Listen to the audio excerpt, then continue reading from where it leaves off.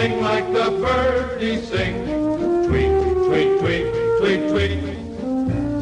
Let's all sing like the birdies sing. Sweet, sweet, sweet, sweet, sweet. Let's all warble like nightingales. Give your throat a treat. Take a time from the birds. Now you all know the words. Tweet, tweet, tweet, tweet, tweet. Hello again out there in Birdland. It's Anson Tibbetts along with the Chip Darmstadt. Your weekend edition of For the Birds as we are at the we're end of July. It's here. It's been a little toasty this last few days. Yeah, a little toasty, a little murky, soupy. I felt like I've been swimming through the air. Yeah, and a few storms have rolled through as well. Yeah, definitely feeling like summer. No doubt about that. Well, as we approach the end of July, we always think about the common loon, and it's definitely chick season, and they're definitely raising their young now on these, some big lakes, some small lakes, some ponds, etc. But we want to just touch base on one of our favorite summer birds, and that's the common loon. Yeah, they're having another great year. I think there's almost 100 pairs this year, what I've gleaned from the Vermont Center for Eco Studies, VCE, which is a little fewer pairs than last year, or fewer pairs nesting this year than last year, but a few. I think last year was a record year. They had 109 nesting pairs last year. Not all those loons succeed, of course. There's always nest failures, but so far, I think the tally is nearly 47 chicks produced out of those 96 nesting attempts. So that is very good news for the common loon in Vermont. Yeah, and of course, wildlife has all kinds of predators. Doesn't matter what bird you are, but for the loon, what are some of the predators? I mean, it's to be successful to nest and get a chick is a lot of work and a lot of effort, but there's a lot of things that can get in the way of it as well. So, what are some of the predators maybe of the common loon? Well, I don't know how many predators prey on the adults. I'm sure it happens, but maybe it's fairly rare. Bald eagle? I don't know. Have you ever heard of a bald eagle taking an adult loon?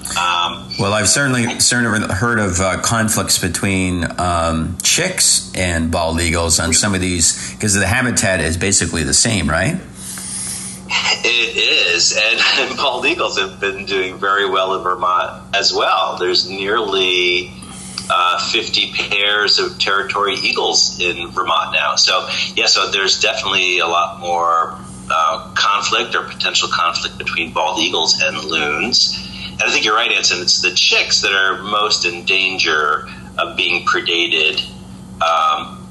Perhaps by bald eagle. I don't know for sure, but I imagine when they're small too, like a little chick. They're a big largemouth bass or a pike, and I can imagine them taking a loon chick.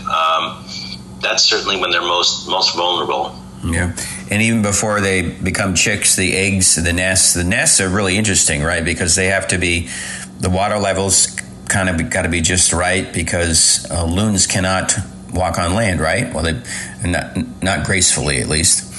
Yeah, definitely not gracefully. Loons have solid bones, so and their feet are very far back on the body, their legs, so they're very awkward on land. And they can only take off from the surface of the water after basically running across the surface of the water. So very awkward on land. So if water levels fluctuate too much, they could flood a nest, or it could kind of leave the nest high and dry if water levels really drop. It's the common loon. And they're doing well in Vermont, but this reminds me that loons were almost non-existent in Vermont in the early 80s and the 70s. I've read on VCE's website that when the loon conservation program started with bins, there were only 7 pairs of nesting loons in Vermont. They were virtually gone from the state. And if you look on eBird, it's amazing. You know, eBird's such a wealth of information. And if you look for loon sightings in 1980, 1981, 82, 83 on eBird, you don't see any on eBird at all. Now, you know, the annual Loon Watch, they, you know, have seen in the last few years 300 in the July Loon Watch. So, you know, the loon was almost wiped out from the state. You know, it took a lot of effort to bring the loon back, and those fluctuating water levels was one culprit. Lead sinkers still can kill loons. I know there was at least one loon found dead this year with a lead sinker in its stomach. So just one lead sinker can do a loon in. Yeah. And you're absolutely right, because now you can be driving along, for example, Route 2 and over towards Danville, and look to your left and you'll see loons out on Joe's Pond. And that probably wasn't the case maybe, 30 years ago, 25 years ago. So it's pretty impressive what's happened with the reintroduction and the efforts by volunteers and birding groups and et cetera on bringing the loon back to just about dozens of lakes and ponds around Vermont. I'm always impressed of the loon chicks and how close they stay close to their parents, and at times you see those shots of them climbing up on the back of their parents. Yeah, so close they're literally on top of the parents. It's one of the most adorable things, isn't it? It sure is, and they're incredible divers, right? The loons, right? I mentioned the solid bones. So most birds have hollow bones with these internal struts that give the bones support. But loon bones, I don't know if all loon bones, but loon bones in general are solid, so they can dive very easily and very deep. I've heard estimates of over 100 feet, even more, 200 feet. I think I've heard. I don't know how deep Vermont lakes get, but they can get where they need to go to find food. Expert divers, they can stay underwater quite a long time. It's always fun to watch one dive and then get your watch out or your phone and time it. They can stay under incredible amounts of time. And fun to watch them swim underwater. They don't use their wings. If you think of penguins or alcids using their wings as flippers, loons keep their wings tucked in against their body and use their feet to propel themselves through the water. Catching fish, crayfish, but fish definitely the most favorite food item for loons. And it's always fascinating to see they go under, and then you're just wondering where they're going to pop up next. And sometimes it can be very close to the canoe or the kayak, or it can be several hundred feet away from you as well.